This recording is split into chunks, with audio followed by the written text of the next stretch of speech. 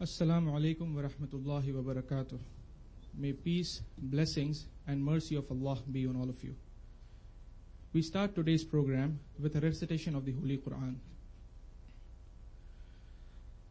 أعوذ بالله من الشيطان الرجيم بسم الله الرحمن الرحيم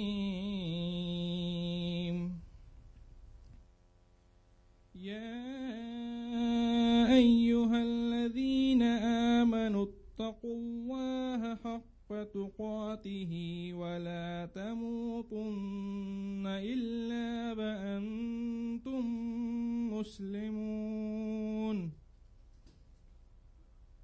واعتصموا بحبل الله جميعا ولا تفرقوا واذكروا نعمة الله عليكم إذ كنتم أعضاء فألف بين قلوبكم فأصبحتم بنعمته إخوانا وكنتم على شفا حفرة من النار فأنقذكم منها كذلك يبين الله لكم آياته لعلكم تهتدون صدق الله العظيم. The translation from Surah Imran, chapter 3, verses 102 and 103. I seek refuge with Allah from Satan the accursed, in the name of Allah, most gracious, most merciful. O ye who believe, fear Allah as He should be feared, and die not except in a state of Islam. And hold fast all together by the rope which Allah stretches out for you, and be not divided among yourselves. And remember with gratitude Allah's favor on you, for you were enemies, and He joined your hearts in love, so that by His grace you become brethren. And you were on the brink of the pit of fire, and He saved you from it. Thus does Allah make His signs clear to you, that you may be guided. Verily, Allah has spoken the truth. For those of you who have come to the Islamic Research Foundation for the first time, let me brief you about the activities of IRF. Islamic Research Foundation was established in 1991 with the objective of removing misconceptions amongst the non-Muslims as well as Muslims. Towards that direction, IRF has used the Quran and the Sunnah as the basis of our efforts. Besides the Quran and the Sunnah, we have used reason, logic, and modern scientific knowledge to explain the basic tenets of Islam in a very clear fashion. Alhamdulillah, the Islamic Research Foundation has the largest collection of video cassettes in its reference library, and every morning, alhamdulillah, the IRF cassettes are shown on the cable network in Bombay as well as other cities in India. Towards developing these cassettes, the IRF has a full-fledged Betacam editing studio, recording studio, and other facilities to make these cassettes available as and when required. The motto of the Islamic Research Foundation can be found in Surah Nahl chapter 16, verse 125, which says, Ud'u ila sabili rabbika bil hikmah wal maw'izatil hasanah wajadilhum billati hiya ahsan. When translated, it means, invite all to the way of thy Lord with wisdom and beautiful preaching, and argue with them in ways that are best and most gracious. In doing so, in following this principle of the Holy Quran, this verse of the Holy Quran, Alhamdulillah, IRF has been implementing and applying in this direction since the past 7 years. Towards that direction, we also have various programs on Saturdays, Sundays, and Mondays where there are lectures followed by question-answer sessions. Today as well, we have amongst ourselves Dr. Abu Amina Bilal Phillips, who is going to speak on the topic, the evolution of fiqh. Dr. Abu Amina Bilal Phillips was born in Jamaica but grew up in Canada, where he accepted Islam in 1972. He completed a diploma in Arabic and a BA from the College of Islamic Disciplines at the Islamic University of Medina in 1979. Then he completed an MA in Islamic Theology in 1985, followed by a PhD in Islamic Theology in 1994. He taught Islamic education in Arabic in private schools in Riyadh for over 10 years. Between 1992 and 1994, Dr. Bilal established and lectured in the graduate and undergraduate departments of Islamic Studies in the College of Education of Sharif Kabunsuan Islamic University in Cotabato City, Mindanao, Philippines. Since 1994, he has founded and directed the Islamic Information Center in Dubai, UAE, and the Department of Foreign Languages at Dar al-Fatah Islamic Press in Sharjah. Presently, he is also a professor at the American University in the UAE. His works have been translated in several languages, and he has lectured extensively throughout the world. Among his published works are translations of Ibn Taymiyyah's essay on the jinn, the devil's deception, Arabic calligraphy and in manuscripts. He has co-authored Polygamy in Islam. He has authored Evolution of Islamic Law, Tafsir Surah Al-Hujurat, the Ansar Cult, Fundamentals of Tawheed, Salvation Through Repentance, Islamic Studies, Book 1, 2, and 3, Hajj and Umrah according to the Quran and Sunnah, Islamic Rules on Menstruation, Arabic Reading and Writing Made Easy, Arabic Grammar Made Easy, The Best in Islam, The Purpose of Creation and Dream Interpretation according to the Quran and Sunnah. He has also authored The True Message of Jesus, The Exorcist Tradition in Islam, and Funeral Rites in Islam. It's a great pleasure that Dr. Abu Amina Bilal Phillips is with us today to speak, as I said, on the topic, the evolution of fiqh. I would request Dr. Abu Amina Bilal Phillips to address us.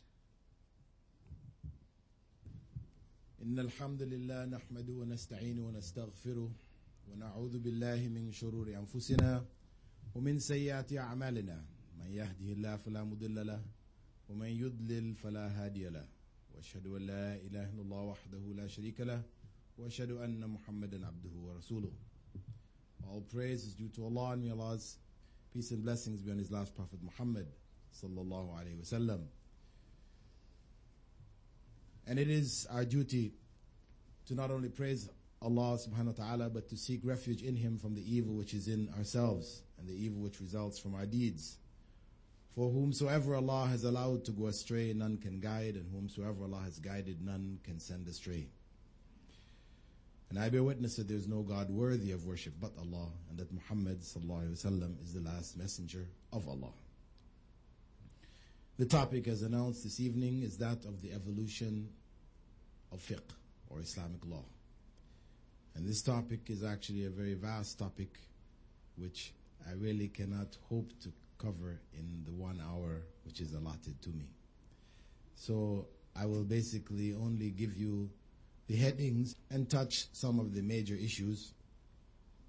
And for details of it, there is a book which I've written called The Evolution of Fiqh, which goes into the finer details of the issues with regards to the process by which Islamic law has evolved over time to the present day, really focusing on how Muslims should approach Islamic law. This was an issue, particularly to me, having become a Muslim initially in Toronto, where my first learnings of Islam were with people who are associated with the Jamaat Tabligh, and those who taught me the Hanafi school of Islamic law, and impressed on me that it was important that I be a Hanafi, because most Muslims were Hanafis. And I accepted that, and returned and informed my family that we're now Hanafis. After having done that, then I lived and worked with a brother from Egypt, whose father was one of the scholars involved in the movement, the Ikhwan movement in Egypt. And he was quite knowledgeable about himself, about Islamic law, etc. And I studied Arabic with him. And in the course of studying, I came to realize that, well, he was a Shafi'i, and there were some strong arguments for the opinions which he held. So it left me in something of a dilemma. And I decided at that point, really, that I needed to find out for myself what, in fact, is the correct position based on the sources of Islam, rather than taking it secondhand, from somebody who got from somebody else, or trying to have people read books to me or translate certain passages from books to me. I felt that this was just not really leading to clarity for myself. So I felt it was necessary to go and study for myself. And alhamdulillah, I applied to study in Medina, as was mentioned in the introduction, and I learned Arabic there and studied in the university. And I got an understanding, a clarity about Islam from its sources, which laid to rest for me the problems which existed in my mind as a new Muslim, wherein I found myself in a position where I was forced to accept things which I had rejected as a concept in Christianity. I had rejected the idea that God is three and yet one at the same time. This was something which was quite illogical. And I knew and realized that what Christians were doing was they were turning off their sense of logic, their sense of reason to accept this. And here I was, in coming into Islam, believing, of course, at first Islam was one, whereas Christianity had so many different sects, etc. And then coming in to find there are some differences here also. And furthermore, there were issues where one school of thought was saying this is permissible, and another school of thought was saying this is not permissible. Where one was saying, if you did this, you have lost your state of ablution, you no longer have wudu. Another one said that you do have ablution. These were differences or contradictions to me, which really couldn't coexist. And for me to accept, as I was told in the early days, that all of the schools of Islamic law were correct. The important thing was just that you had to follow one. Right? And as I said, it was stressed to me that the Hanafi one was the best one to follow. But the key was you had to follow one. But they were all correct. It meant then that I had to accept that it is possible for a person to be in a state of wudu and yet not be in that state of wudu at the same time. I said, this was something my brain told me this can't be. My mind told me this was not something possible. But if I was to accept blindly this idea that yes, it's all correct, then this is in fact what my brain had to do. I had to turn off my brain. I had to stop thinking. Don't think about this. You just accept it and carry on. So, alhamdulillah, through my own personal studies in Medina and elsewhere, I got the clarity which resolved these issues for me. And having understood that, then I tried to pass that information on to others. This is, we could say this lecture is an extension of that. The book which I wrote on the topic, I think, really covers it in far greater detail than I would possibly be able to do this evening. But I can say briefly that from the very beginning, the resolution of the conflict of the differences amongst the schools of thought led to and has led to two extreme attitudes. One, in which some people have totally rejected the schools of Islamic law altogether as being irrelevant. And what that has led to, where people have not got disciplined Islamic legal background, is deviation. Because the human mind now starts to make judgments and interpretations without a solid foundation. The other extreme was that these schools were divinely ordained and one had to be chosen. And this also historically had led to a fanaticism in the Ummah, some of the effects of which we will discuss later. But it became a part and parcel of the problem of cultural Islam among Muslims, where the foundations of Islam, the Quran and the Sunnah, no longer played the major role that it did in the lives of the early Muslims.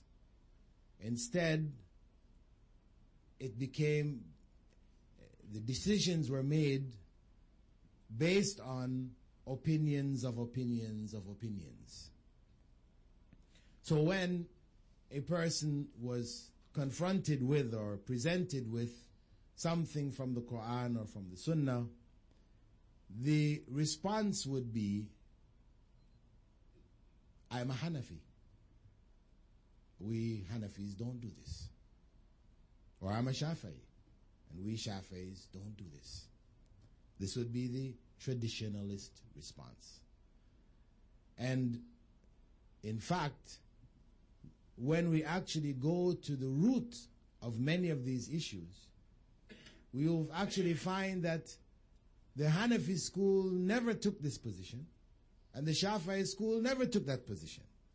But that it is just a cultural practice amongst Muslims in a particular area, and because they were from the Hanafi school, most of the scholars of that area were from the Hanafi school, they assumed that whatever they're doing was from the Hanafi school.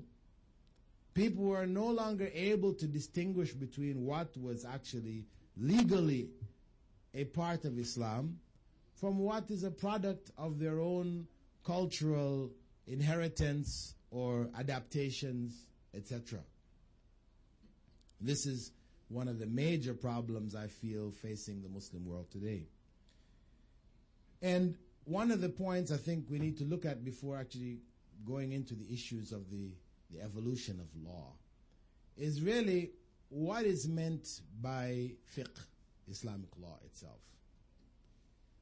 Now, when we use the term sharia and we use the term fiqh, these in the minds of most people are synonymous. But the fact of the matter is that they are not.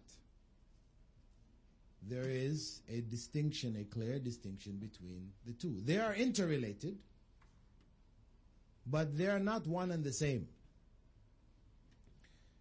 The fiqh, or the sharia, we can say briefly, represents the totality of divinely revealed laws.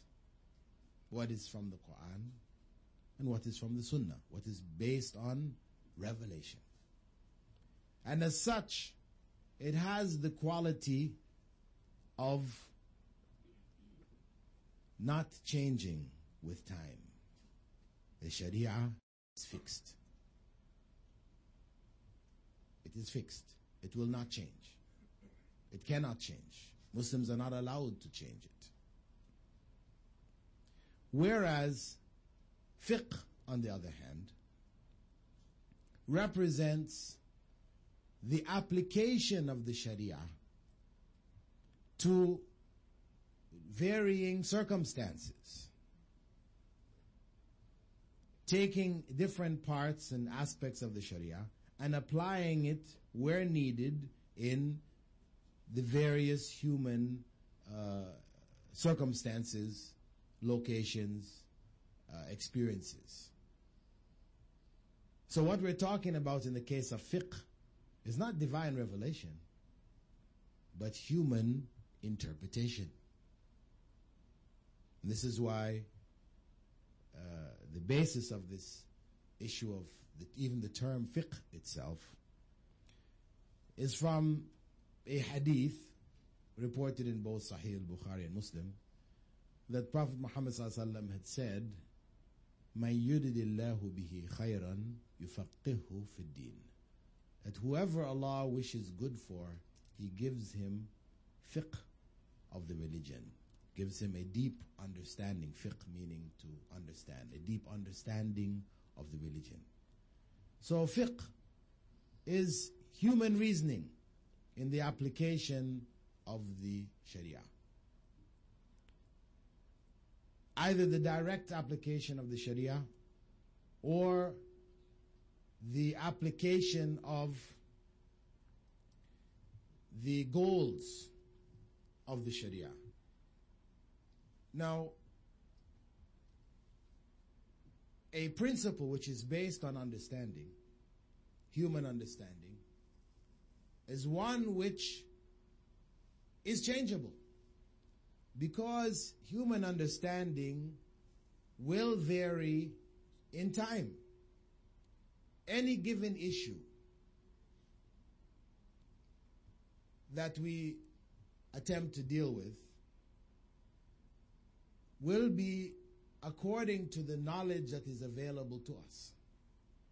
And 10 years from now, 20 years from now, our knowledge may change. For example, the issue concerning smoking is an issue which is a pressing issue plaguing the Muslim world today. Plaguing the Muslim world today. Cigarette smoking is at the peak in the world in the Muslim countries today. They did surveys in Turkey. They found that in primary school, that well over 50% of the children were smoking. This is primary school. So you can imagine what the situation of the adults is. The smoking. Now the ruling which was made concerning smoking 500 years ago, when tobacco first came to the Ottoman Empire, and the scholars made a judgment on it. They made a judgment based on the information available to them. They looked at smoking and they looked at the effects to see what effects there are. If there are any negative effects, then they could make their ruling on the basis of it. What they found was that the only harm that they could see coming from smoking was it produced bad breath. The smoker's breath is well known. In the West, there are many products which are sold to cover it, sprays people use in their mouths, etc., so that the smoker's breath will not be as noticeable. So they went back to the Sharia to find a ruling from the Sharia with regards to things which cause bad breath. And what they found, of course, are authentic hadiths from Prophet Muhammad ﷺ, in which he said, those who eat garlic, raw garlic and onions, should not come to our masjids. Those who eat raw garlic and onions shouldn't come to our masjids. It produces bad breath. Uncomfortable. When somebody turns to you in salah and says, Salaam alaikum wa rahmatullah, he's been eating garlic, onions, very, very uncomfortable. So to protect the prayers, people who are in their prayers from the harm which will come, Prophet Muhammad ﷺ said, don't come to our masjids. Pray at home. Now, anything which is going to deprive you of the additional benefits of praying in the masjid in Jama'ah, which is 25 to 27 times greater than praying at home, it has to be something disliked. So this is how the scholars extracted the ruling. This is disliked. So from the disliked status, makruh, of eating raw onions and garlic and going to masjids, they took that ruling and applied it to smoking. So 500 years ago, they ruled that it was makruh. There were scholars, even from that time, one should mention, that still held that it was haram. But the vast majority went with the position that it was makruh. They felt it was haram from the point of view that, it was a waste of wealth.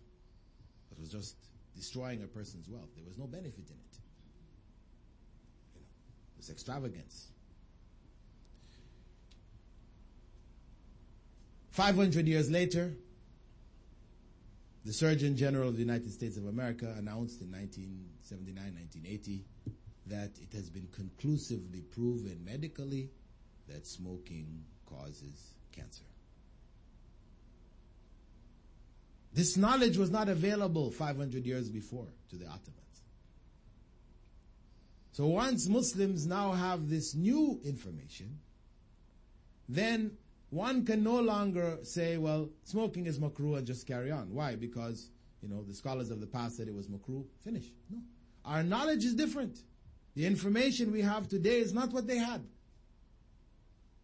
So we now have to go back to the Sharia and see what is the ruling in the Sharia regarding things which cause death or cause major harm. Cancer is death or devastation, physical, medical devastation. And, of course, the rulings are very clear. The rulings, whether it be in the Quran, لا تقتلوا أنفسكم, or from the Sunnah, whoever kills himself will find himself in the hellfire, killing himself over and over again the same way. Sahih Muslim. Or Al-Muslim man salim al-Muslimuna min lisanihi wa yadi. Very clear, a Muslim is one from whom other Muslims are safe from his hand or his tongue. This person smoking, they've shown people who get what they call secondary smoke, they're as liable to get cancer as these people who are smoking themselves. Because even the smoke that the smoker takes, his is filtered. What's going into other people's lungs is unfiltered. So all of these things point to the fact that smoking is haram today. This is the correct ruling with regards to smoking. So this is a process now. Is that Islam changing? No, Islam hasn't changed. Has the Sharia changed here? No, the Sharia hasn't changed. The Sharia was used to get the ruling makruh 500 years ago, and the Sharia is used to get the ruling haram today. Because our knowledge has changed. This is fiqh. Our knowledge has changed. And this is what provides the Islamic legal system with a flexibility which makes it applicable to all places and times. Because this is a question which is commonly raised to us. How can we expect to apply Islam, which was taught some 1,400 years ago? how can it possibly be relevant to us in the 20th century, going into the 21st century? As if one were to take the laws of Britain, the Magna Carta, the laws of America, the American Constitution, and to take these and try to apply it today, there are many parts of it which human society would reject outright. In the American Constitution, it states that a black man is 3/5 of a white man. This is the Constitution of the United States of America. The best brains of America put that together. This is something rejected. That white people are superior to non-whites. So, when one looks at the legal systems from the West, one can see obviously that they're not applicable today. What they've had to do is they've had to cancel. The Constitution is still there, but they've canceled all the sections which were recognized later to be, humanly incorrect, it was inhumane or whatever. They had to cancel these sections. It's not a matter of applying it sometime here and, because there can never be a time when it is acceptable to say that one group of people are, by heredity, due to the color of their skin, inferior to another group of people. That was a belief held at that time, and the Constitution was a product of that belief. So that's why it is not applicable today, because those laws, those legal systems, were the product of human reasoning. As such, there will be amongst it some good things, because Allah has given us some consciousness. And we have inherited, over the generations, even the peoples of Christian Europe, etc., through the Torah, the laws of the Torah have been inherited into their legal systems to some degree. So, to the degree that these things have been inherited, there is truth there. So the legal systems of the past will not be totally irrelevant, but will be largely irrelevant. Whereas Islamic law will be applicable for all times, because the foundation, the Sharia, has been prescribed by Allah, who created human beings and knows how human beings will change. It addresses the very nature of human beings. So those laws are universal laws, which are not limited to any place or any time.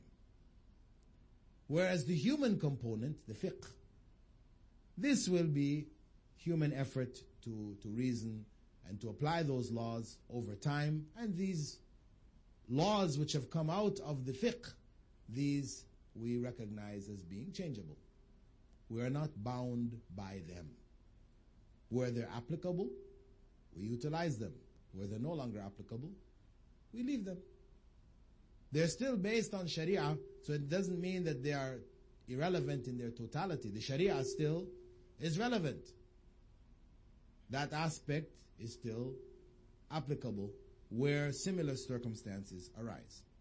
Now, having understood this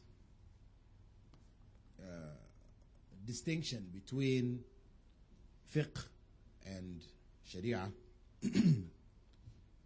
we can look briefly at how fiqh has evolved from the time of the Prophet Muhammad ﷺ until ours. The Sharia has not evolved. We said because it is fixed. The Sharia is divine revelation. This is what guided Prophet Muhammad ﷺ. During the time of his prophethood, he was guided by divine revelation. But at the same time, he did make some ijtihad. Ijtihad meaning striving to come to conclusions by way of analysis, using deductive reasoning. This ijtihad existed even in the time of the Prophet Muhammad sallallahu alaihi wasallam. He made ijtihad, practiced fiqh, as well as his companions. They also practiced fiqh. However, the ijtihad, the reasonings, the deductions of the Prophet Muhammad sallallahu alaihi wasallam and his companions during the time of the Prophet sallallahu alaihi wasallam were never a fundamental source of Islamic law. The fundamental source was the Sharia, was revelation. If revelation confirmed the ijtihad of the Prophet Muhammad sallallahu alaihi wasallam, then it became law. If revelation did not confirm his ijtihad, then it was not law. Similarly, when his companions made ijtihad, and there were circumstances which arose in their times where they made ijtihad, if revelation confirmed it, it was accepted. If it didn't, it was not. So, the ijtihad of the Prophet Muhammad sallallahu alaihi wasallam and the Sahaba were not considered independent sources of law in that period. Revelation was the main source.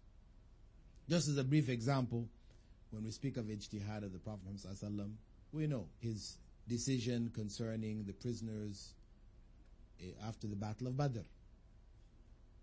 He asked his companions, what should we do with them? They gave different opinions. He chose one of the opinions, and then Allah corrected him and said that it was more suitable to do this. Which was one of the opinions of the Sahaba. That was to execute them. He chose mercy, let them go, ransom themselves, etc. But Allah corrected that ijtihad and said, no, they should have been executed. The Sahaba, we know that Prophet Muhammad sallallahu alaihi wasallam told them after the battle of the trench, the Khandaq, and they were to deal with Bani Qurayza, the Jews who had treacherously supported the pagans of Mecca, to create a rare action against Muslims. They were to go to Bani Qurayza to tackle their fortress and punish them for what they did. That the Prophet Muhammad sallallahu alaihi wasallam told the Sahaba, the leading group that went ahead, that they should not pray Salatul Asr except in the vicinity of the fortress of Bani Qurayza. When the time for Asr came on the way, the Sahaba differed. Some said, well, Prophet Muhammad sallallahu alaihi wasallam said, don't pray Salatul Asr except in Bani Qurayza. So that's what we're going to do. We will not pray Salatul Asr now, we'll continue till we reach Bani Qurayza. Knowing that the time for Salatul Asr would go. Meaning they would be praying Salatul Asr in the time of Maghrib. Knowing that there's no joining of, Asr and Maghrib. You join Dhuhr and Asr, but you cannot join it to Maghrib. So if you're praying Asr in the time of Maghrib, you're praying Qada, outside of its time. This was the Prophet Muhammad sallallahu alaihi wasallam's instruction. That's the obvious meaning of that instruction, and that's what a group of the Sahaba went with, and they continued. The other group reflected and said, what was the intent of the Prophet Muhammad sallallahu alaihi wasallam here when he said, don't pray Asr except in Bani Qurayza? His intent was for us to hurry to get to Bani Qurayza. He didn't intend for us to pray Salatul Asr outside of the time. Allah has also said, Salata kanat ala al-mu'minina kitaban mawquta, that the Salah is written for the believers in established times. So, they prayed Salatul Asr there and then went on. This was ijtihad amongst the Sahaba right here. We can see a difference in approach. Some of the Sahaba favored taking the statements of the Prophet Muhammad sallallahu alaihi wasallam as they were. Don't try to get into it to see what he meant by it, etc., etc., and just go with it. And others said, well, we need to try to understand what was he intending here, That there must be a reason for him to tell us to do this thing which seems to go against whatever else we've known. This is two differences in approach. And these two differences, you will see developing themselves, through the evolution of fiqh till our times. Now, after the time of the Prophet Muhammad ﷺ, in the first era, which is known as the era of establishment, or the time of the righteous caliphs, which is still within the 7th century, we find that through the practice of the Sahaba, the fiqh, or the principles of fiqh, were identified as the Quran, the Sunnah, Ijma' and Qiyas. They were using the principle of Qiyas to establish their Ijma'. That is, basically, they would look to the Quran when issues arose. If they didn't find answers in the Quran, they would look to the Sunnah. And in looking in the Quran, even if they found an answer, they would also check in the Sunnah, because really, though one looks first at the Quran, one cannot ignore the Sunnah, because the Sunnah is revelation, and the revelation has to be looked at in its totality. And Allah has said in the Quran, وَأَنزَلْنَا إِلَيْكَ الذِّكْرَ لِتُبَيِّنَ لِلنَّاسِ مَا نُزِّلَ إِلَيْهِمْ, that we've revealed to you the reminder of the Quran in order that you would clarify for the people what was revealed for them. So the Sunnah cannot be separated from the Quran. Though you begin your research in the Quran, you cannot stop there if you find what you think is the answer. You still have to go to the Sunnah, because these two are inseparable. They cannot be separated. So they would check in the Sunnah to see if there was further clarification. And if they didn't find their answers in the Quran and the Sunnah, then they would gather, suggest some possible solutions, and whatever they all agreed on, this then became the law or the ruling for that time. And that was, that principle of that consensus of opinion came to be known as ijma'. But now, when they were giving their opinions, they were not giving their opinions in a fashion which was unrelated to the Quran and Sunnah. They would still go back to the Quran and Sunnah to see some kind of implications. And from these implications, they were giving their opinions. So there was a kind of deductive reasoning happening here. And that deductive reasoning is what is referred to as qiyas. So qiyas was in operation there. Though the biggest issue or the biggest methodology was what they referred to as ijma'. But the foundation of it was still qiyas. People were not, coming out of the blue, not related to Quran and Sunnah at all. We could say at that time that the madhab, or the school of thought, was really the school of thought of the caliph, the khalifa. Whatever he decided on finally, this is what everybody followed. And we know there were other opinions. Omar radiallahu anhu differed with Abu Bakr radiallahu anhu during his khilafah. But he kept his opinion to himself. Abu Bakr made a decision concerning this, so he went ahead and did it. But when he became caliph, then he changed it.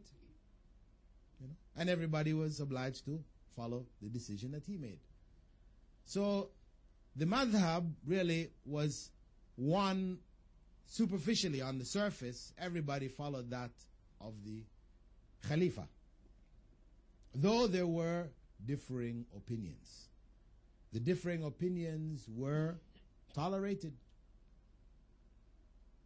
People had opinions for themselves, which they kept to themselves, though they may have practiced personally.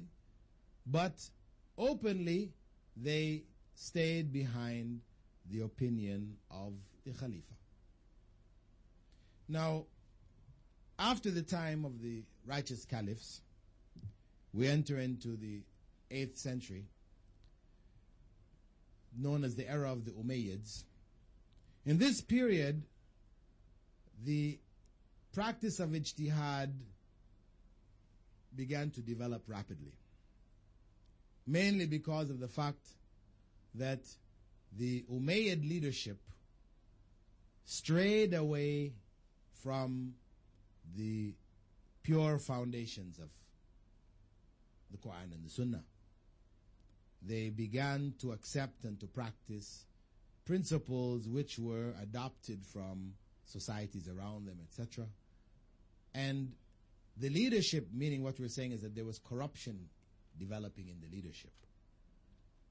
And in the time of the righteous caliphs, the major companions of the Prophet Muhammad ﷺ used to stay close to the caliphs. They would be there as a source of information for them in the making of their decisions, the shura, the consultative body which would be consulted when decisions had to be made. But by the time of the Umayyads, where the leadership started to become corrupt, then the scholars left the regions of the caliphs. They started to avoid the courts of the caliphs. Because to be there would be to be obliged to submit to corruption. So they instead moved to outer-lying provinces, to other towns, other parts of the Ummah. And where people, of course, in these areas, they needed to know the correct rulings on different issues, then they were there to give those rulings. And a number of different centers of learning flourished over the various areas of the Ummah.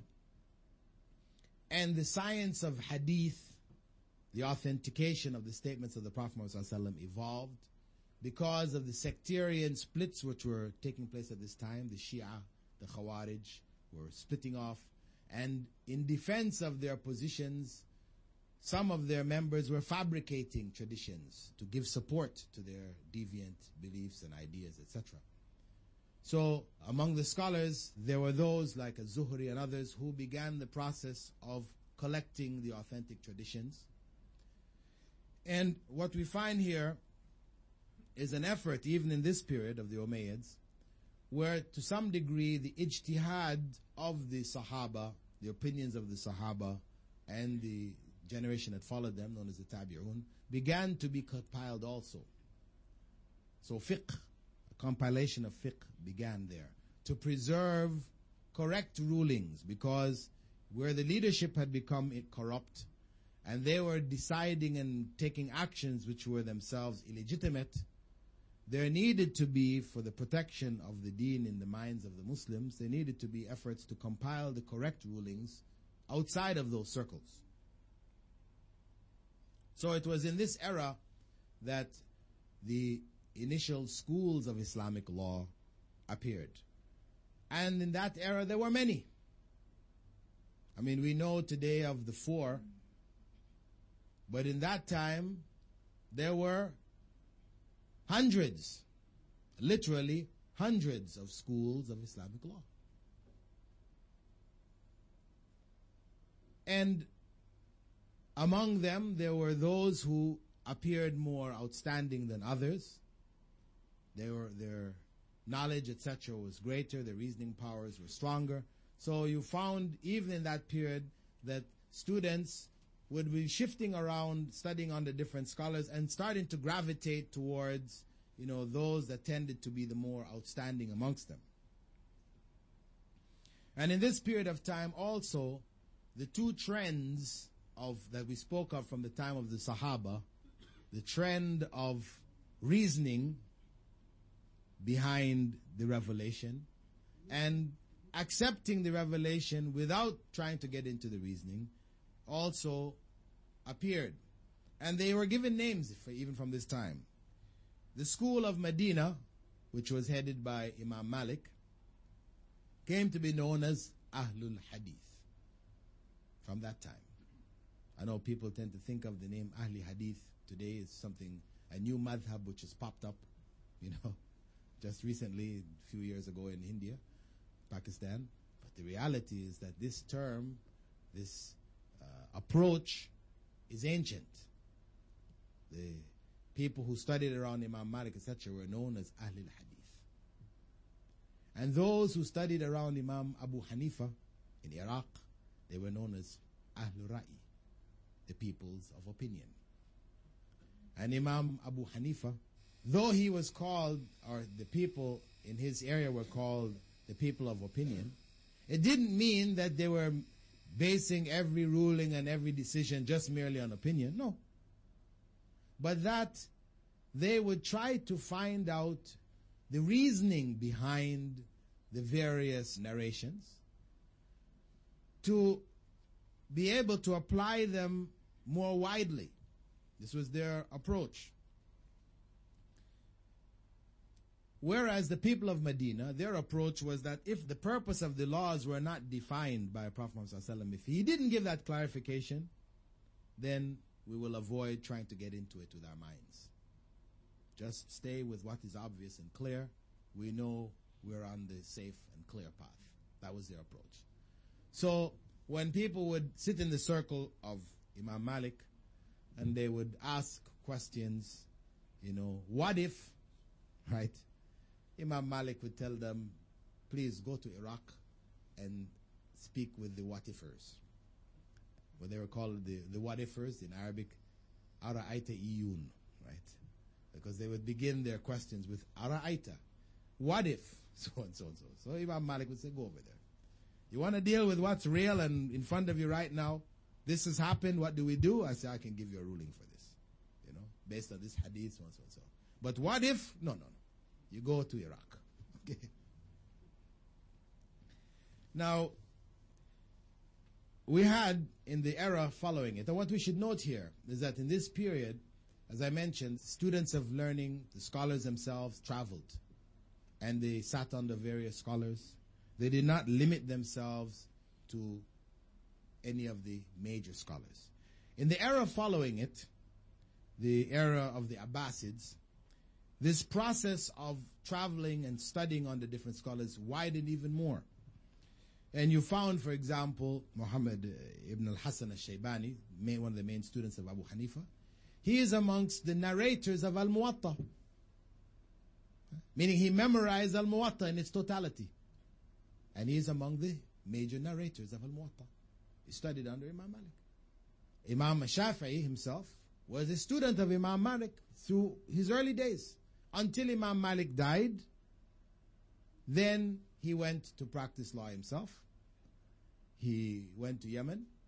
There he was accused of Shiite leanings and brought to Iraq for judgment. Defended himself. Whilst he was there, he sought to study under the students of Imam Abu Hanifa. So he studied under Muhammad and Abu Yusuf. He studied under them and gained knowledge. And from that, he wrote a book called Al-Hujjah, which became his compilation of fiqh rulings. Then he went to Egypt to study under Imam Al-Layth, who was the contemporary of Imam Malik. But by the time he got to Egypt, Imam Al-Layth had died.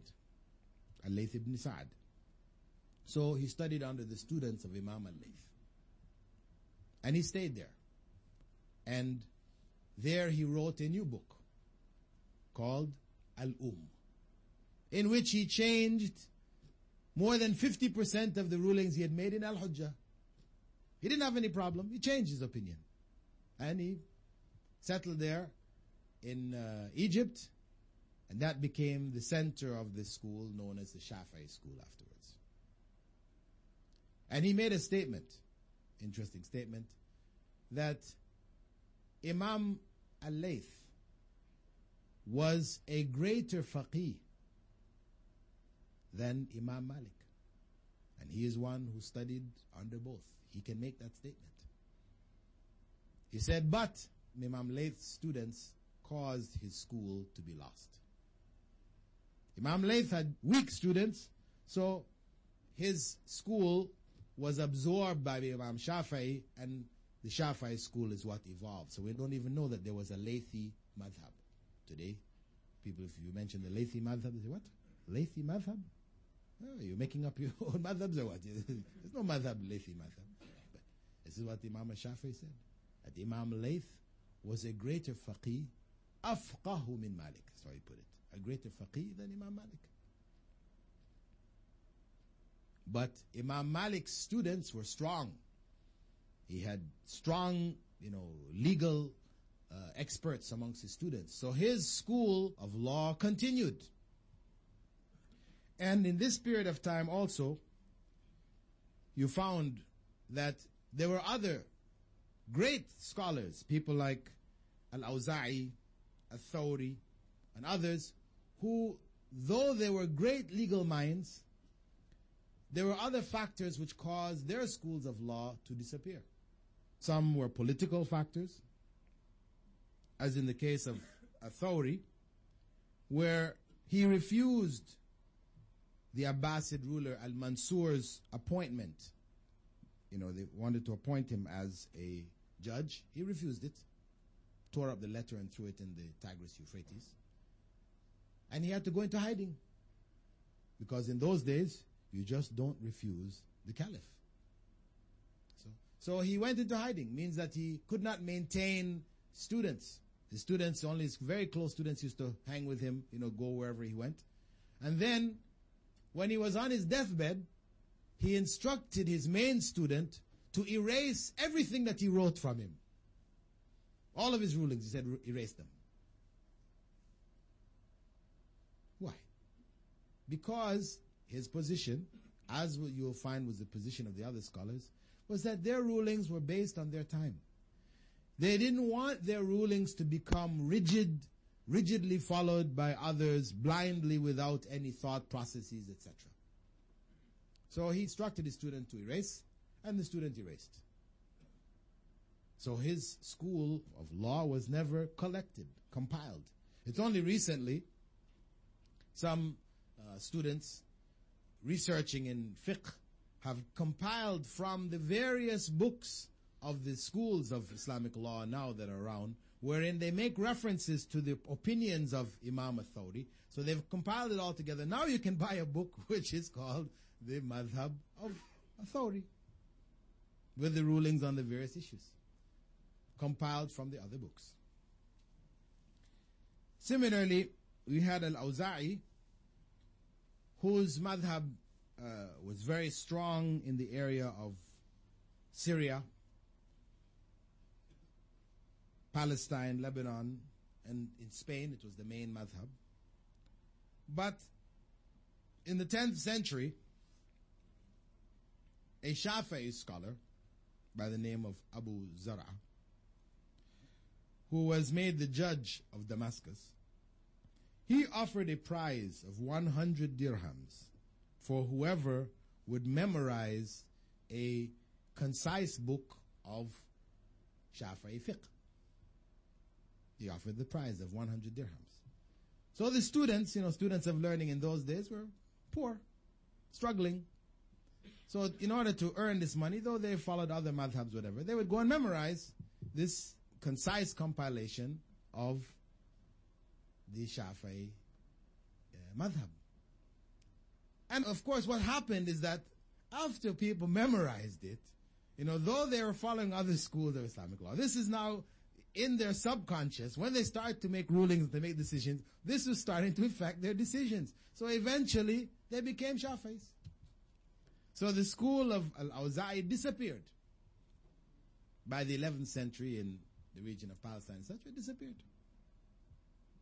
Not because necessarily it was weaker or so and so, but just because of the act, basically, of that judge to make it. So, what this is telling us, when we look at this, right, what does it mean? For this is history.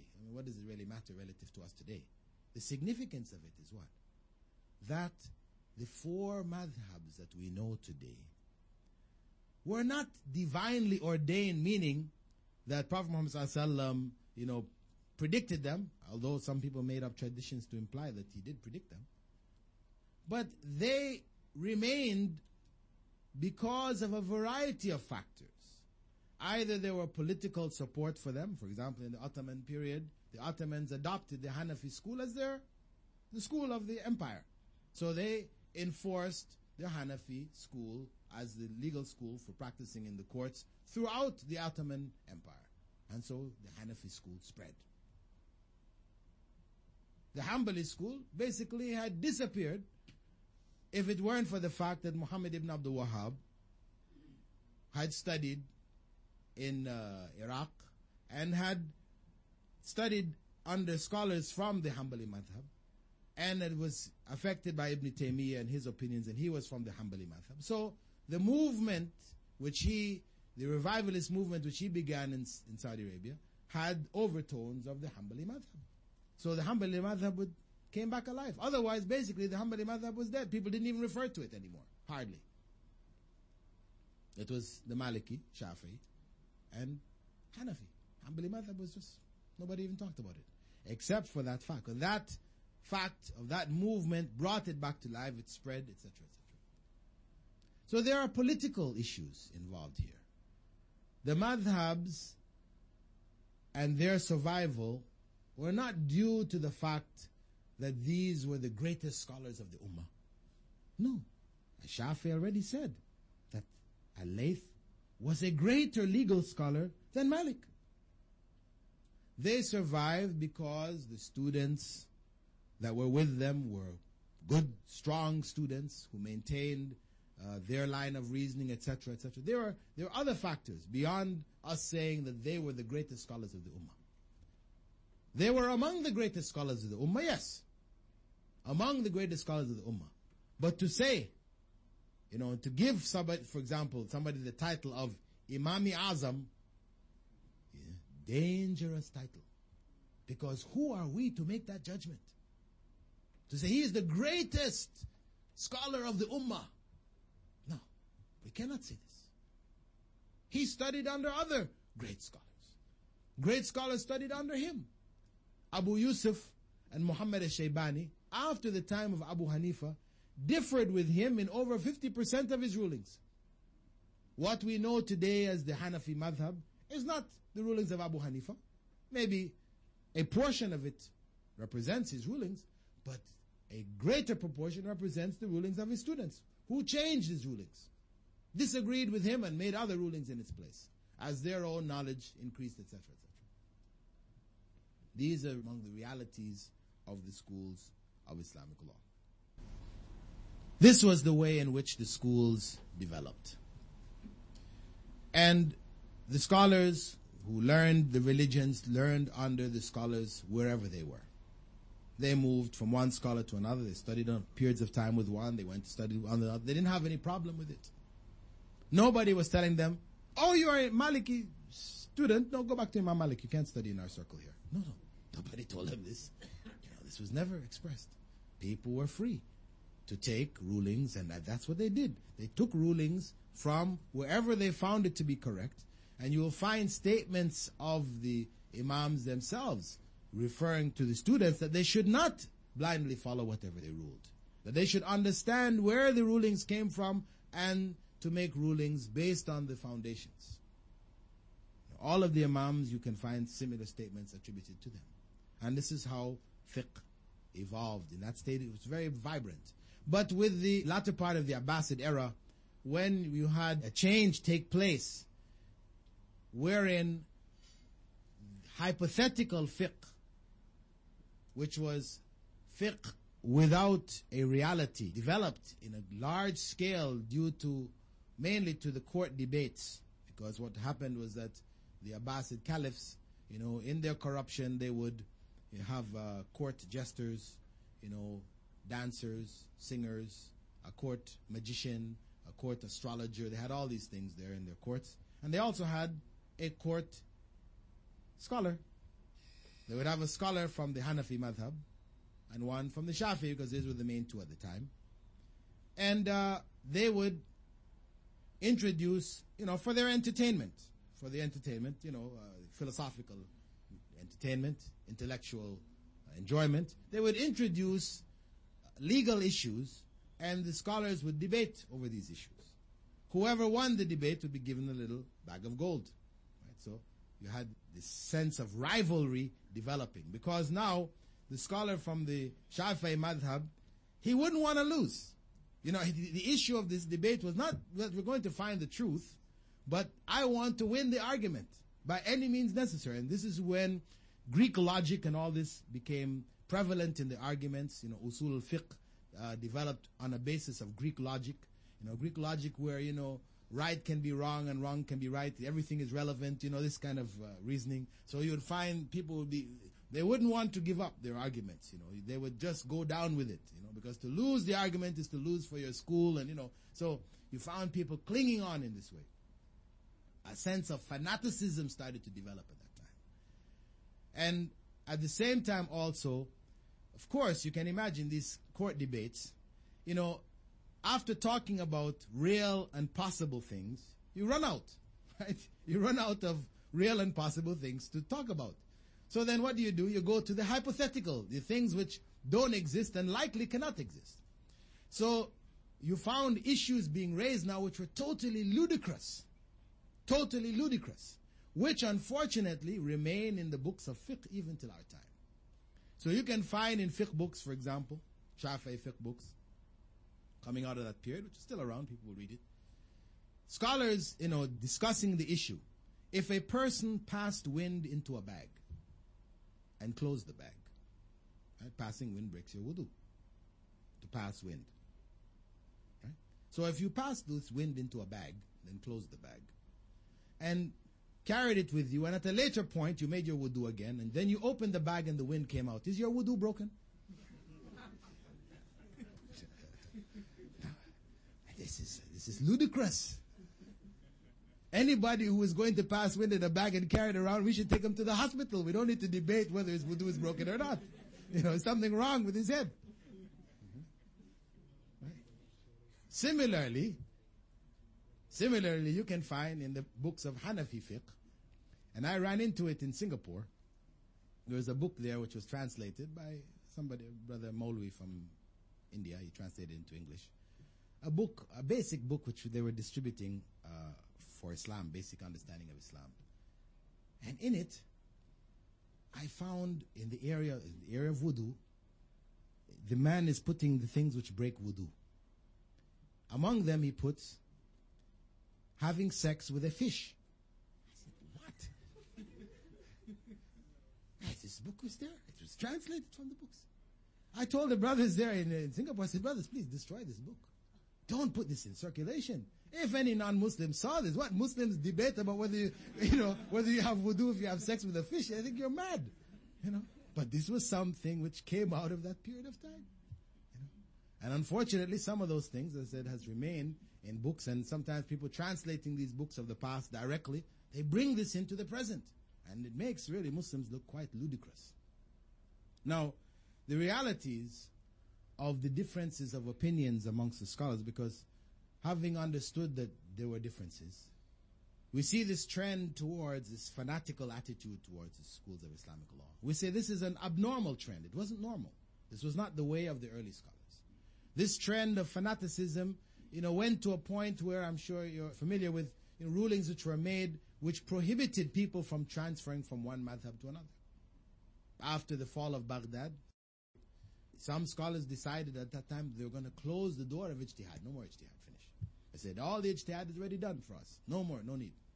And a rigidity, really hard attitude developed. So much so that over some differences, simple differences in rulings, Hanafi scholars ruled that it was not permissible for a Hanafi to marry a Shafi'i.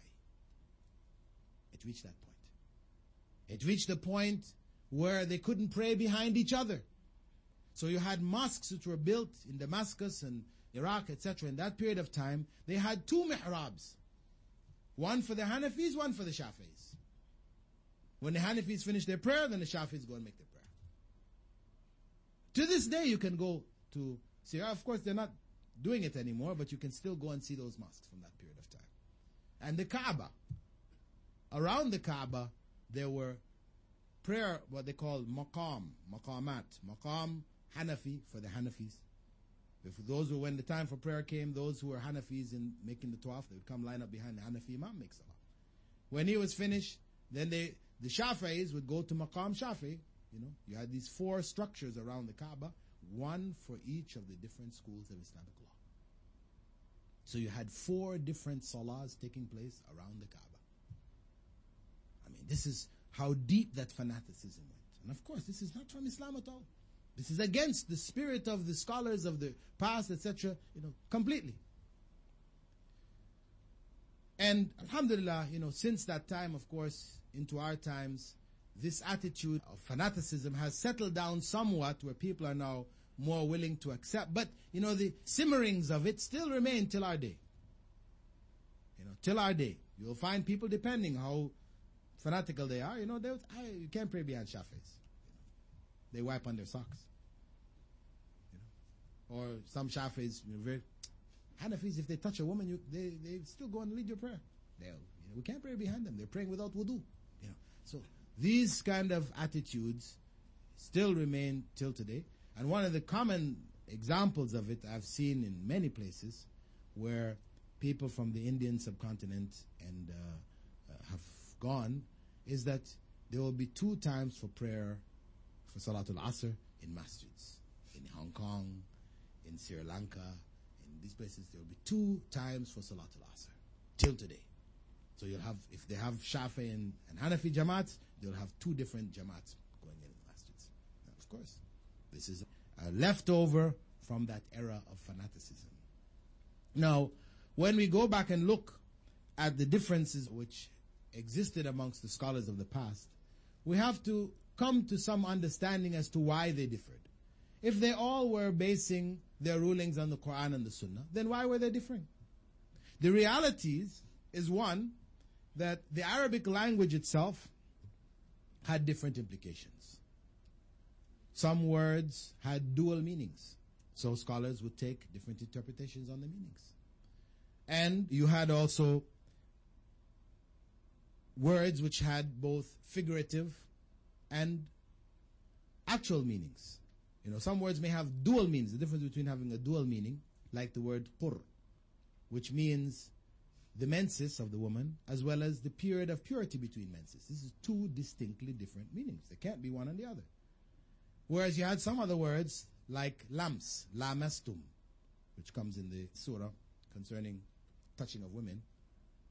Lams, this idea of touching, it had 2 implications. One, touching, literally touching, and the other one, which meant sexual relations. It was a metaphorical way of referring to sexual relations. So some scholars went with the metaphorical meaning, some went with the literal meanings.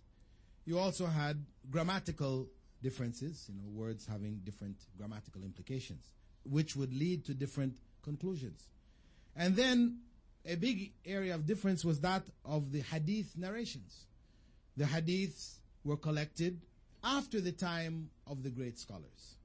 The great scholars of law were in the 8th century, early 8th century.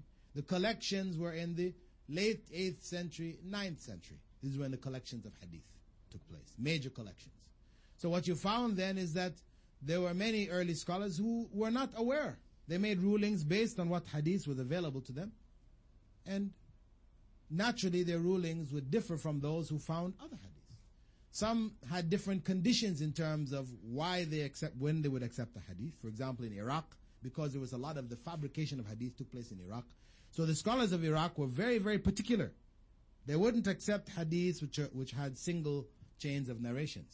They would only accept if it had a number of chains, what they called a hadith, which was mashhur. If it was an issue which went against an obvious text of the Quran, with some other principle which was already established, they would not accept any change in that principle unless the narration which was brought to them was mashhur, with having a number of narrations. So this is a condition they set. Other scholars favored, for example, the sunnah of the people of Medina, what they call Amal Ahl al-Medina, over hadith narrations, because they felt that these actions and what was done by the people of Medina, they were the descendants from the time of Prophet Muhammad sallallahu alaihi wasallam, that what was done, what was common in Medina, was carried on by them. So this was a sort of a natural way in which the sunnah was carried on. So they would give precedence to it over hadith narrations, where the hadith narration may not be supported by a number of other evidences, but a single hadith narration, which seemed to go against the practice of the people of Medina, they will favor the practice of the people of Medina. But they also had principle of qiyas. This is where the biggest differences arose. Because the principle of qiyas, now you're dealing with human reasoning. And scholars had different ways, different approaches to reasoning. Some developed principles which were acceptable by some and not by others. So you had different principles which evolved, reasoning principles of istihsan, istislah, istishab al-asl. These were different principles which developed in different schools. There was a similarity. There were aspects of qiyas, really. There were aspects of qiyas, or reasoning around qiyas. But they employed slightly different approaches. Some scholars rejected ijma', like Imam Ahmad, for example. He rejected ijma'. He said, whoever claims ijma' is a liar. That was his opinion. Ijma' from the time of the Sahaba, okay. But go beyond that time, there was always scholars who differed. So to try to claim ijma' and make a principle on the basis of it, he said, no. He wouldn't go with that. He said, I would prefer to follow a da'if hadith, a weak hadith, than to go to ijma', the claim of ijma'. So these were differences in approach. So these differences led to a difference in rulings. So what is their situation? They made their ijtihad. Prophet Muhammad ﷺ had said that whoever makes ijtihad, man ijtahada, فَأَصَابَ فَلَهُ أَجْرًا. Whoever makes ijtihad and is correct gets 2 rewards. And whoever makes ijtihad and is wrong, they get 1 reward. So for them, alhamdulillah, they made their effort and their reward is for their effort. But for us today, what is our responsibility? Our responsibility is to try to go with, as best as we can, what is correct. This is our responsibility. If in the area that we are, the scholars are Hanafi scholars, we study under them.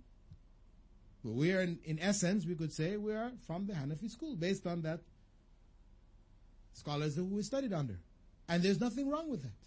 In that, the scholars of the Hanafi school of Islamic law strove to apply the Quran and Sunnah in the various regions that they were. And the efforts that they made cannot be denied. We have to recognize them. We have to utilize them where they are applicable. But if we find some ruling which doesn't seem applicable, and in another school we find a ruling more applicable, then we shouldn't hesitate to take that other ruling. Because it is ijtihad of human beings. And they committed errors. Their errors are forgiven because they were making ijtihad. So we cannot blame them for their errors. But if we realize that there was an error here because a hadith wasn't available or whatever, then it is wrong for us to blindly follow, just saying, because we are Hanafis, then we're just going to follow it. We just ignore this other one. No, this is not correct. When Imam Malik was asked by his students, if a person followed a Sahabi in everything that the Sahabi did, would he be in the correct path? Would he be on the correct path? Imam Malik's answer was no. Unless that Sahabi was correct. Because the truth is one. Meaning, he is saying that you cannot blindly follow a Sahabi. So if he was saying it's not correct to blindly follow a Sahabi, can we then today say we're going to blindly follow anyone? No. The only one who was protected from error was Rasulullah sallallahu alaihi wasallam. He was protected from error. He is the one that we can follow blindly. Anyone else, we have to weigh their rulings, their opinions based on the Quran and the Sunnah. This is the correct methodology in dealing with the issues of the schools of Islamic law. Today we have to be tolerant.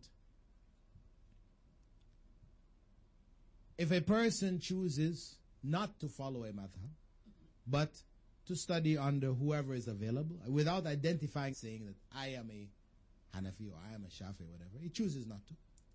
This is right. No one should be coming and saying to him, you are deviant. Your imam is shaitan. You know, if you don't have an imam of the 4, then your imam is shaitan. This is not right. This is not right. What about the many scholars of the past who were not students of these 4 imams? What are we going to say? Their imams were shaitan also? No, this is nonsense. At the same time, if a person chooses to follow one of the schools of Islamic law, this is the area that they're going to study in, this is the scholars that are available to them, this is what they prefer to study. Again, no one should come and tell them, this is deviation. You cannot follow a school of Islamic law. No, you have to be free of any schools. No, this isn't correct either. If they wish to do that, it is their option. They're following the scholars. Because even the person who says, I'm not following any of the schools, they're following scholars. They're going to follow scholars. Because none of us has the ability to go back to the sources and extract all the laws right back from zero again. None of us. Knowledge of the Quran and the Sunnah to the degree to do that. No. We're going to depend on scholars. So if the scholars are from Ahli Hadith, or known leading scholars like Sheikh Nasruddin Albani or others, whatever, they're still following scholars. And the point is, if they start to take the kind of position that if Sheikh Nasruddin said this, then that's it, finish. I don't want to hear you other, no, I don't want to hear any other opinion. This is it. Sheikh Nasr said it, finish. This Ahli Hadith scholar, he said it, finish. That's the end of argument. Then you've become a blind follower. No different from the others that we spoke about, who are blindly and fanatically following. We have to maintain an open mind.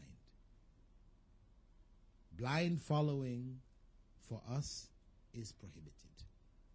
Of course, in practice, we will follow the rulings of the scholar who is we trust in our area, whatever, we're following him. He says this. You know, if we ask him for the evidence, he explains. Too complicated for us to understand, then what? You follow him, you trust him, you know. He's not a corrupt individual. He seems to be a righteous man, etc. You trust him. Based on your trust of him, you follow him. So in practice, it's a kind of blind following though, isn't it? In practice. But your mind is not in the mindset of blind following. Meaning that if another scholar comes to visit and he explains this particular issue in a different way, that you don't say, oh no, I don't want to hear. No, my scholar already told me this. No, you keep your mind open. Hear what he has to say. If he brings evidences, so and so. And then in the end, you see, this seems to be more correct. Then what is on you now? To follow that one. If this one seems, after the explanation itself, to be more correct, then that's what you are obliged to follow. What appears, this is your own ijtihad. What appears to you to be the most correct. Not according to your desire, not necessarily what is most pleasing to your desires, but what appears to be the most correct based on the fact that so-and-so, he brings some evidence. Here's Quran, he brought hadith, he brought so-and-so, so-and-so. Or the other one is just giving an opinion.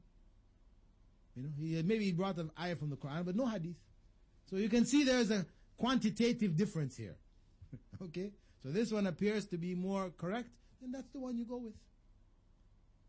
Because even in any of the given schools, you will find also differences of opinion. In the Hanafi school, you will find difference of opinion. You can find Hanafi scholars whose position was that with every movement in Salah, you should raise your hands. Yeah. There's Hanafi scholars who held that position. They were not the majority, but they were among the Hanafi scholars. So, the point is here, in the end, we have to keep that kind of openness, where we try to follow the deen to the best of our ability, based on the best of our knowledge. This is what Allah will hold us accountable for. And this requires, as I said in the beginning, tolerance. Tolerance of difference of opinions. That people will hold different opinions. And if their opinions are based on evidence, etc., then we have to respect their right to hold those different opinions. If it's just based on desire, then we have a right to tell them, well, listen, this is not correct, brother. You know, if you're going to take a position, it should be based on some kind of evidence. We have Quran and Sunnah. This is our religion. It's not just opinion without foundation. So, in summing up this massive topic, which I've just touched on, the position that the Muslim should take with regards to the schools of Islamic law is that they are the efforts of the great scholars of the past. down to the present. They made tremendous efforts to implement the Sharia for us. They made rulings. We are obliged to respect them, because wherever a person doesn't respect the scholars, the Prophet ﷺ said, whoever doesn't respect the scholars is not of us. We are obliged to respect them. We should not speak disparagingly against them. If they made mistakes, they were human beings. Everybody makes mistakes. As the Prophet ﷺ said, كُلُّ بَنِي آدَمْ خَطَّأ. All of Adam's descendants make mistakes. So we look at them as human beings, great scholars of the past who made this effort, handed it down to us. It is our responsibility to take benefit from it, not to reject it. But if a person chooses to focus on one school as the main area from which he studies, that is his right to do so. If he chooses not to, that is also his right to do so. And if we are able to disseminate this kind of approach, then inshallah we'll be able to remove some of the differences, some of the bad feelings which exist amongst the Muslims merely over this madhab fanaticism. Assalamu alaikum wa rahmatullahi wa barakatuh. Jazakallah khair, Dr. Bilal, for this informative talk on evolution of fiqh. Now we begin the question and answer session. Please pose your questions limited to the topic only. For the brothers in the multipurpose room, library and the reception area, we'll have one question from that side, one from the auditorium, and one from the ladies' side, alternatively. We begin the first question from the ladies' side. Assalamu alaikum, brother. Walaikum salam. If students of Abu Hanifa have changed his rulings, where are the original rulings? The question was, if students of Abu Hanifa changed his rulings, where are the original rulings? These original rulings are recorded in the books of fiqh. Because when Abu Yusuf or Muhammad al-Shaybani, or Zufar changed their rulings, they would mention, Abu Hanifa was of this opinion, but we are of this opinion, based on this hadith or this line of reasoning or whatever. So the original rulings of Abu Hanifa are recorded in the early books of fiqh till today. I mean, among the clear rulings, some people, if they hear this, they say, what? Abu Hanifa was of the opinion that if you drank substances which would be intoxicating in large amounts, as long as the quantity of drinking it is not intoxicating, it was permissible. That was his position. Meaning, if you took a glass of beer, right, and you only took, a small amount, right, very small amount, it was not enough to intoxicate you, then it was permissible. I shouldn't say beer, but beer-like substances. I mean, things which are clearly alcohol, okay, there was no difference about it. But substances which were in the early stages of fermentation, which meant if you drank enough of it, you could get intoxicated from it. But small amounts of it would normally not intoxicate you. So he took that position. This is referred to, they call it nabidh. He took the position that it was permissible. But his students, Muhammad and Abu Yusuf, rejected that position. They went with the hadith, ma askara kathiruhu fa qaliluhu ahram. Whatever intoxicates in large amounts, small amounts of it is forbidden. Can we have the next question from the brothers in the auditorium? Can a layman make ijtihad? And if he has to make ijtihad, what he can do? Question, can a layman make ijtihad? I don't know about layman, if we say a person who is not a scholar, because layman sounds like, you have the priests and the laymen, this is the Christian traditions, right? Can a person who is not a scholar or a major student of learning make ijtihad?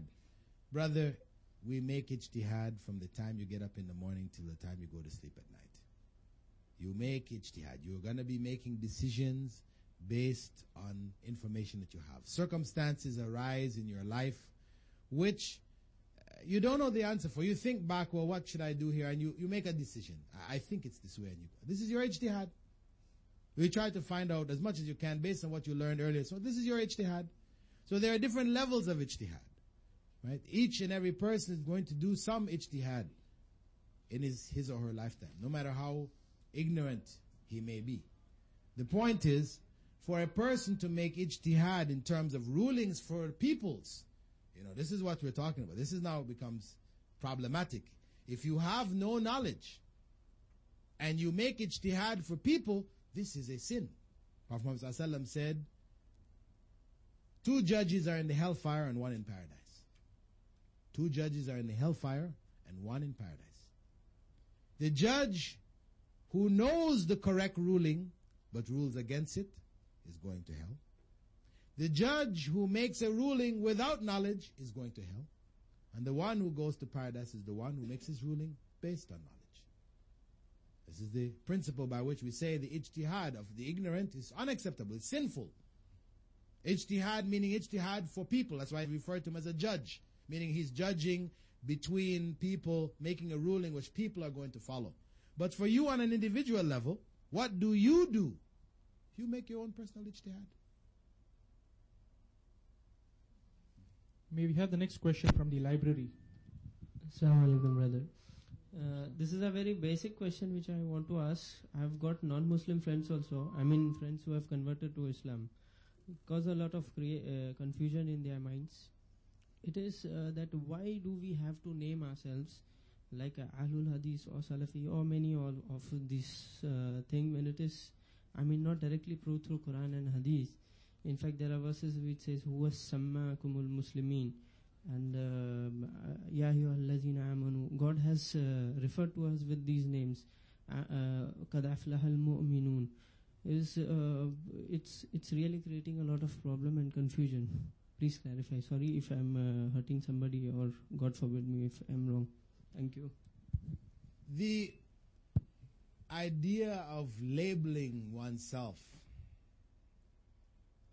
whether it is Haji, because we don't even have to go all the way to Hanafi, whatever. Even Haji, his idea of Haji, it is something which is not from Islam. Really. Yes, the person made Hajj, but to take it as a title now, where you identify yourself Haji Sab, Haji. Islamically, it is creating this whole issue of a person making Hajj. They have a special status now in the society. And perhaps there are people who never made Hajj who are closer to Allah than this person. May receive more reward for their intention to want to make Hajj than the person who went and made Hajj. So we cannot make these kind of judgments, put these kind of labels. But if we take it down to the level of Hanafi or Shafi'i, so on, so these terms were used in Arabic initially just to identify the school under which the person studied. Later on, when it became a fanatical kind of attitude, then people took it as a title. So you'll see the books written in that period, that people were called, so-and-so Hanafi, and then they would identify the school of philosophy that he followed, Ash'ari, or in the Sufi school that he followed also, Shadili, whatever. All these names would be put after his name to identify this individual. But of course, this is really not from Islam. It's really not from Islam. To the degree it is used to identify the person's line of reasoning or line of thought or study or whatever, no harm in that sense. But for people now to take it as a label to define themselves, saying when they ask you, what are you? Instead of saying I'm a Muslim, they say I'm a Hanafi. No, this, of course, Islamically, this is not good. This is not good. Even to say, for example, I'm a Salafi, instead of saying I'm a Muslim, it's I'm a Salafi. These terminologies, they only represent, schools of thought. To try to identify schools of thought, lines of reasoning, principles, to identify oneself by them, instead of identifying oneself by Islam, this is error. And it does, in fact, breed divisions in the Ummah. Where it was necessary, titlings became necessary to distinguish, for example, between the Shia and Ahl Sunnah wal Jama'ah. I mean, because Shia were calling themselves Muslim, you know. So, in order to distinguish themselves, then this title was used. You know, we can see, or the term Sunni Muslim evolved, you know. Really, that was people falling into a trap. Because once you said Sunni Muslim, then it means also there's Sunni Muslim and Shia Muslim. But in fact, there's only Muslim. There is really only Muslim. And the issue concerning the Sunnah, those who follow the Sunnah and those who are Shia, this issue has to be analyzed, you know, systematically according to Quran and Sunnah, in fact, to say, is it in fact, are the Shia in fact really Muslims or not? You see, because Muslim is one, it's Muslim. If a person says, you know, I make my declaration of faith, Shadu la ilaha illallah, Shadu Muhammad Rasulullah, I make my Hajj, I do all these other things, but I believe there's another prophet named Ghulam Ahmed. See, he, as far as he said the other things, yes, he was Muslim, but once he said, but I believe in this other prophet, Ghulam Ahmed, then that nullified all of the other things. That Islam was just nullified by that statement.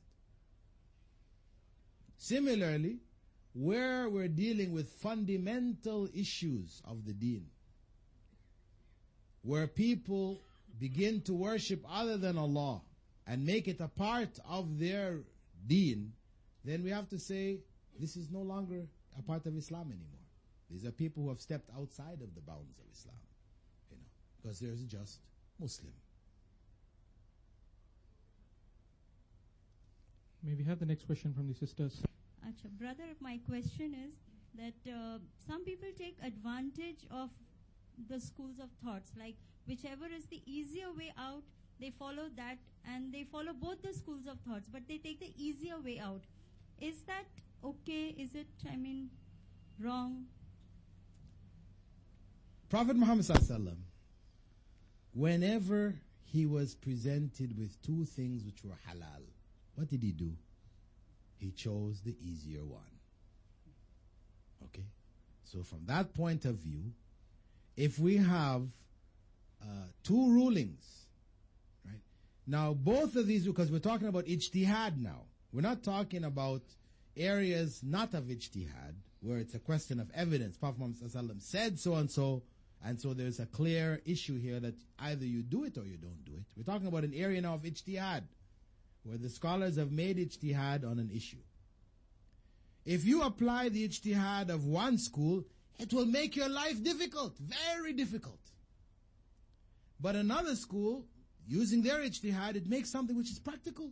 It's applicable in your circumstance. Then, for you to choose what is most applicable is perfectly legitimate.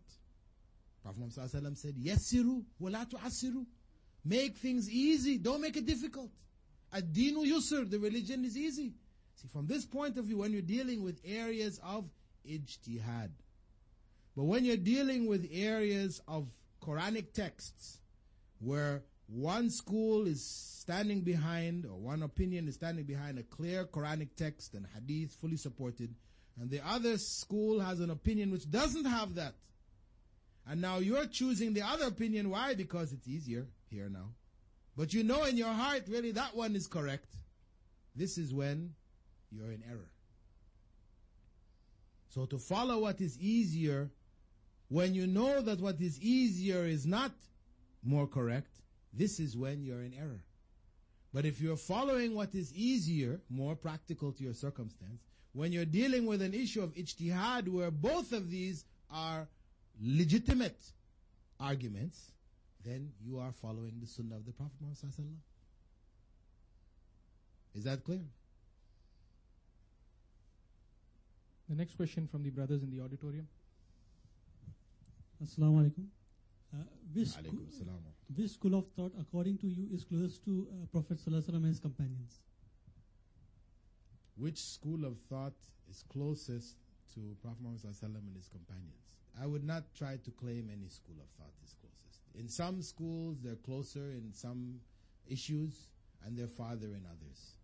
And in all of the schools, there are areas where they were farther than others. So I would not attempt to claim, and again, once you fall into that bag, you fall into the Imami Azam bag, right?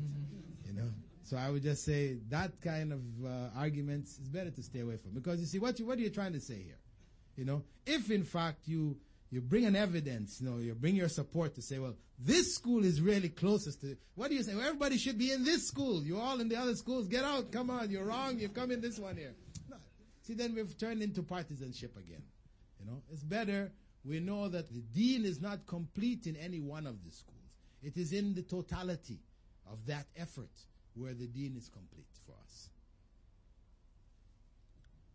We can have the next question from the sister's side. Assalamu alaikum, brother. Alaikum salam. One of my Shia friend, when she was offering salah, I observed that she did not fold her hands, while the other friend who was following Ahle Hadith, she hold her legs so tight as if means there was no gap at all. And I asked for the clarification. She said that the shaitan takes the place. And the men also stand in that way. Well, there are different ways of offering salah. When I went in Saudi, there I was being corrected by many ladies as to which posture I should adopt. I don't know. The posture that they told me was so difficult that I was very conscious about my posture then offering salah. Like the right leg should be on the left leg and the side should be a concave like. So I didn't understand what's the right way. Please clear the concept of offering salah, especially for the ladies. Okay. First thing to note, that because two issues have been raised here. One about the Shia not clasping their hands on their chest or whatever. That is from their school of thought. You can also find it amongst the Maliki school. You know, that portion of the Maliki, people in the Maliki school also pray with their hands to their sides. So, I mean, this is another issue. Right? The evidence from the Sunnah indicates that the Prophet Muhammad ﷺ clasped his hands. In fact, Imam Malik in his Muwatta itself described the placing of the right hand on the left. So, though it may be, found in the school among some of the followers that they pray with their hands to their sides, the majority or the abundance of evidence points to other than that this is in fact not correct. In terms of the prayer of the woman, and I know when I first learning about the deen, I announced to my family that I was a Hanafi. I was taught a special salah for the women, right? And there's a salah for women and a salah for men. Now, this salah for women, if one looks at what is being done in the salah, one finds that it consistently goes against the clear commandments of the Prophet Muhammad ﷺ. It is done not on the basis of hadith of the Prophet ﷺ, but it's done on reasoning. This salah was created on reasoning. That the woman being awra, we have to do things so that she will not expose herself as much as possible. This is the line of reasoning behind. So they said when you clasp your hand, they should on their chest to cover the area of the bosom. Right? The fact is, this was for women, this one is for men. But the point is, Prophet Muhammad ﷺ, he did both. He didn't specify one for women, one for men. So the placing of the hands on the chest, this is from the Sunnah. Authentic Sunnah describes him as doing this. The raising of the hand, actually, this is what for the women they're told, no, don't put your hand up, you keep your hand down here. But Prophet Muhammad ﷺ did this also. Didn't specify for women. And in the bowing, when going into ruku', they reason that if a woman bows in ruku', 45 degrees, it means that her posterior will be visible. So better she just bows, just part way and touches her hands on her knees. Don't bow completely. But Prophet Muhammad ﷺ said that the man who prayed his salah without making proper bowing, he told him to go and pray again because you didn't pray. This form of bowing is not acceptable. Unless there's something wrong with your back. Your back, you're crippled, something, you've got back problems, then okay, it's allowed for you. Otherwise, if your back is okay, then you're supposed to bow 45 degrees. So that if you put water on your back, it's not going to fall to the front or to the back. 45 degrees. Going into sujood, again they reasoned, if the woman goes into sujood, her behind is up in the air. Oh, not good, not good. So she should crumple down and put her chest on her thighs, elbows on the ground, and huddle herself into this little ball. So nothing of her is visible really, but just this little hump. But Prophet Muhammad, he prostrated with his head behind her, and the wives and the women of his time prayed in the same way. And he said, you should not put your chest on your thighs. He said, you should not put your elbows on the ground like a dog. So this mode of prayer is in contradiction to the actual instructions of the Prophet Muhammad. When he said, Sallu kamara aitumuni usalli, pray as you saw me pray, he was instructing the ummah. He didn't say, men, pray as you see me pray. Women, you have this other prayer. No.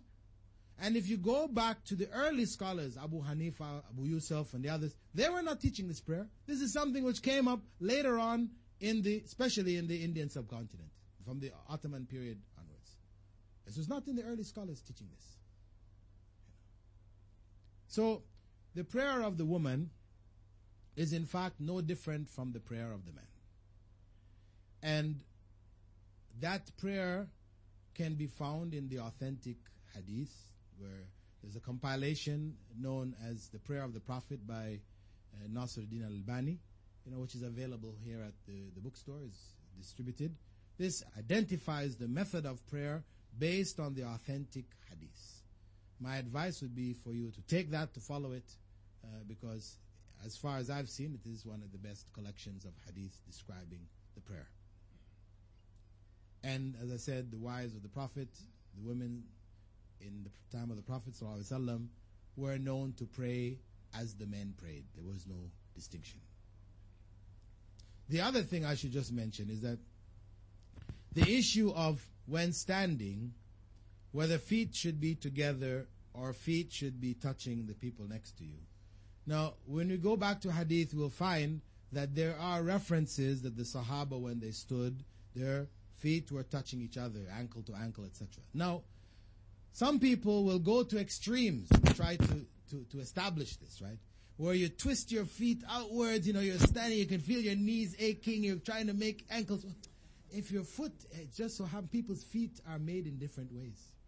Okay? So if it is reasonable and comfortable for you to put your foot next to the other and your ankle touches, fine, alhamdulillah. But it's not required of you in the deen now to twist your foot to the point where, as the sister said, you're more concerned with your foot than your prayer. So we should also recognize moderation in trying to follow the instructions also. If your foot will not bend in a particular way, you do the closest thing that you can to it. But again, you're held accountable only to what you could have done and you didn't do. What you're unable to do, based on physical, etc., then you're not held accountable. Sure. May we have the next question from the auditorium? Assalamu alaikum. Now that we have the knowledge of all the four major mazhabs, is it now possible or needed to in unifying all the four mazhabs by taking the right rulings from all of them? The issue of unification of the madhabs. If Muslims are unable to unify themselves, then to talk about unification of the madhabs is, something not really practical. The Muslim ummah is so divided, etc. today, that practically speaking, yes, there is an effort towards unification amongst many of the scholars, meeting in Mecca yearly, jointly making rulings, So there is a body of fiqh which is now being compiled and has been for the past 10, 15 years, where scholars from all the different schools are meeting. There's a majma' fiqhi in Mecca where they meet and different scholars do researches on different issues. They make presentations, they discuss it, argue, and then they put out their rulings. So this kind of effort is a new effort. We can say perhaps in the future it will develop a more unified approach. But the reality is that when there were many schools of thought in the early days, it was not in and of itself harmful. Because there was a central leadership that was Islamic, and they were applying the principles based on what was most correct in the view of the leadership. But when you have no correct leadership, then to try to dream of unification, it's as they say, an impossible dream. It's not really practical.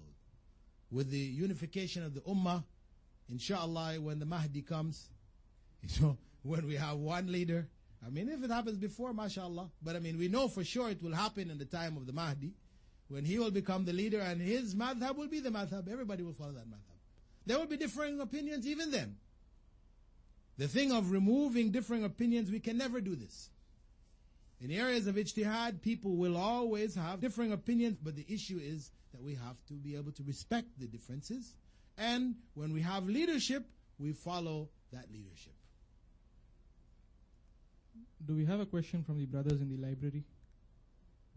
Assalamu alaikum. My question is that in your talk just now you said that you would not like to claim any school of thought to be nearer to the Quran and the Sunnah, which is the nearest to the Quran and Sunnah, and that all these schools, in all the schools, some schools are farther and some are nearer to the Quran and Sunnah. So do you know of any ruling in the school of Ahle Hadith which is wrong or which is farther or which is away from the Quran and the Sunnah? Well, when the person raised the question of schools of thought, we were talking about, what I understood from it were, quote unquote, the traditional schools of thought.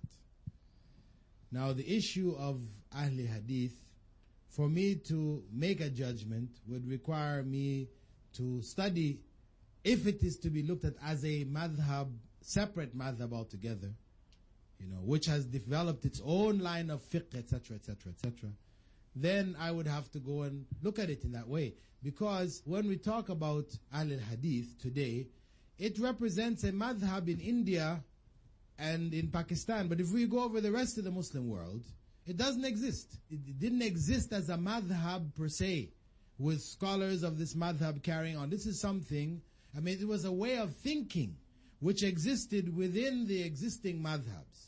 That there were schools, people studied under different scholars, but they inclined towards hadith, so they were known as the people of hadith, even from the ancient times of Imam Malik. Okay, so the issue of Ahl Hadith now being a madhab, I would refrain from making this kind of a judgment. Why? Because having not gone through and looked at the books, if you bring me a series of fiqh books of the Ahl Hadith, their fiqh books, with all their rulings and so on, so for me to go through and analyze it and look and judge the rulings and so on, then after that kind of a process, if you want me to find where they've gone wrong, believe me, brother, if you think that they didn't make any mistakes, then you are in error. If you think that the group or the movement known as Ahl Hadith today in India, that they didn't make any mistakes, then you are in error. Because for sure, any effort which we make as human beings have errors. So without even having to go to the books, I'll say there are errors. Right? But I would say that the frame of mind of Ahl Hadith is a frame of mind which is close to the way of the early generations of Muslim scholars. The frame of mind, not necessarily saying the madhab. Make a distinction between the two. Because a person may be following, in terms of his fiqh, etc., he's a Maliki, but his frame of mind is Ahl Hadith. Right? But I did point out, even from the early stages, that Abu Hanifa and those who studied in his area, who were students coming from Abdullah ibn Mas'ud and others, they're leaning towards opinion, though they were called Ahl Ra'i, we cannot look at them as being deviant because they were following the opinion held by certain Sahaba also. This was a trend amongst a body of the Sahaba. So if we go back and we say, which group is closest to the Sunnah, the group which decided to pray in Bani Qurayza or the one who decided to pray on the way, we run into a problem. Prophet Muhammad ﷺ okayed both. He okayed both. So both trends, the trend which focuses on the hadith and the rulings of the hadith, staying away from a lot of opinionated rulings or seeking the the reasons behind the rulings, but strictly stick to the hadith more closely. This was a trend from the time of the Sahaba. And the other trend were people working out rulings, trying to find the reasons behind them, what they call the ilal, behind the laws, that this was a trend amongst the Sahaba also, which was approved by Prophet Muhammad ﷺ. So it becomes very dangerous when one group now tries to promote itself as being the closest. It becomes problematic. It is a frame of mind. I prefer myself to look at it as a frame of mind which is that we follow Islam as given to us in the Quran and the Sunnah, as understood by the Sahaba and the early generations of righteous scholars of Muslims. This is the correct, in my view, frame of mind. Whatever school that one follows, that this frame of mind should be the guiding frame behind it. May we have the next question from the sister's side?